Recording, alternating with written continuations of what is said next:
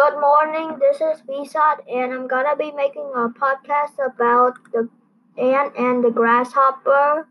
That is a story, which is written by Aesop. It is also one of Aesop's fables. Okay. One bright day in late autumn, a family of ants were bustling about in the warm sunshine, drying out the grain they had stored during the summer, when a starving grasshopper, his fiddle under his arm, came up and humbly begged for a bite to eat. "What?" cried the ant in surprise. "Haven't you stored anything away for the winter? What in the world were you doing all last summer?" "I didn't have time to store up any food," whined the grasshopper. "I was so busy making music that before I knew it, the summer was gone." The ants shrugged their shoulders in disgust. "Making music, were you?" they cried. "Very well, now dance." And they turned their backs on the grasshopper and went on with their work. There's a time for work and a time for play. That's the story. The Fox and the Crow. One bright morning, as the fox was following his sharp nose through the wood in search of a bite to eat, he saw a crow on the limb of a tree overhead. This was by no means the first crow the fox had ever seen.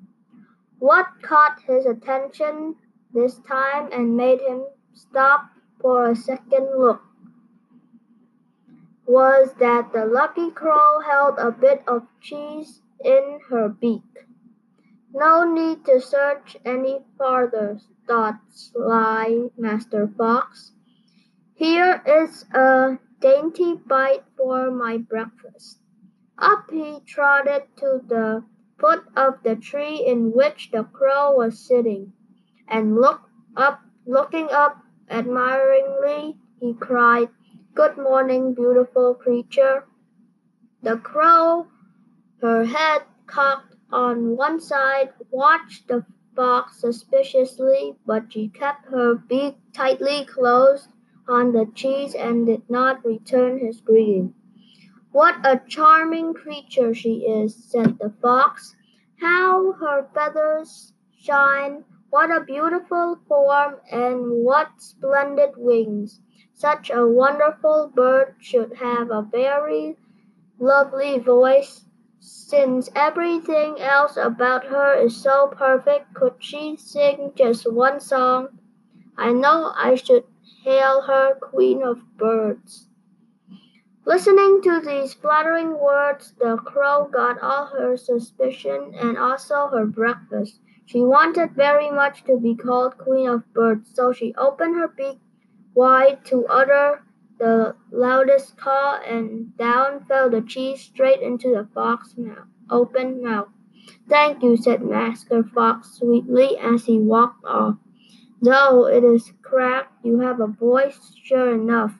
But where are your wits?" The flatterer lives at the expense of those who will listen to him.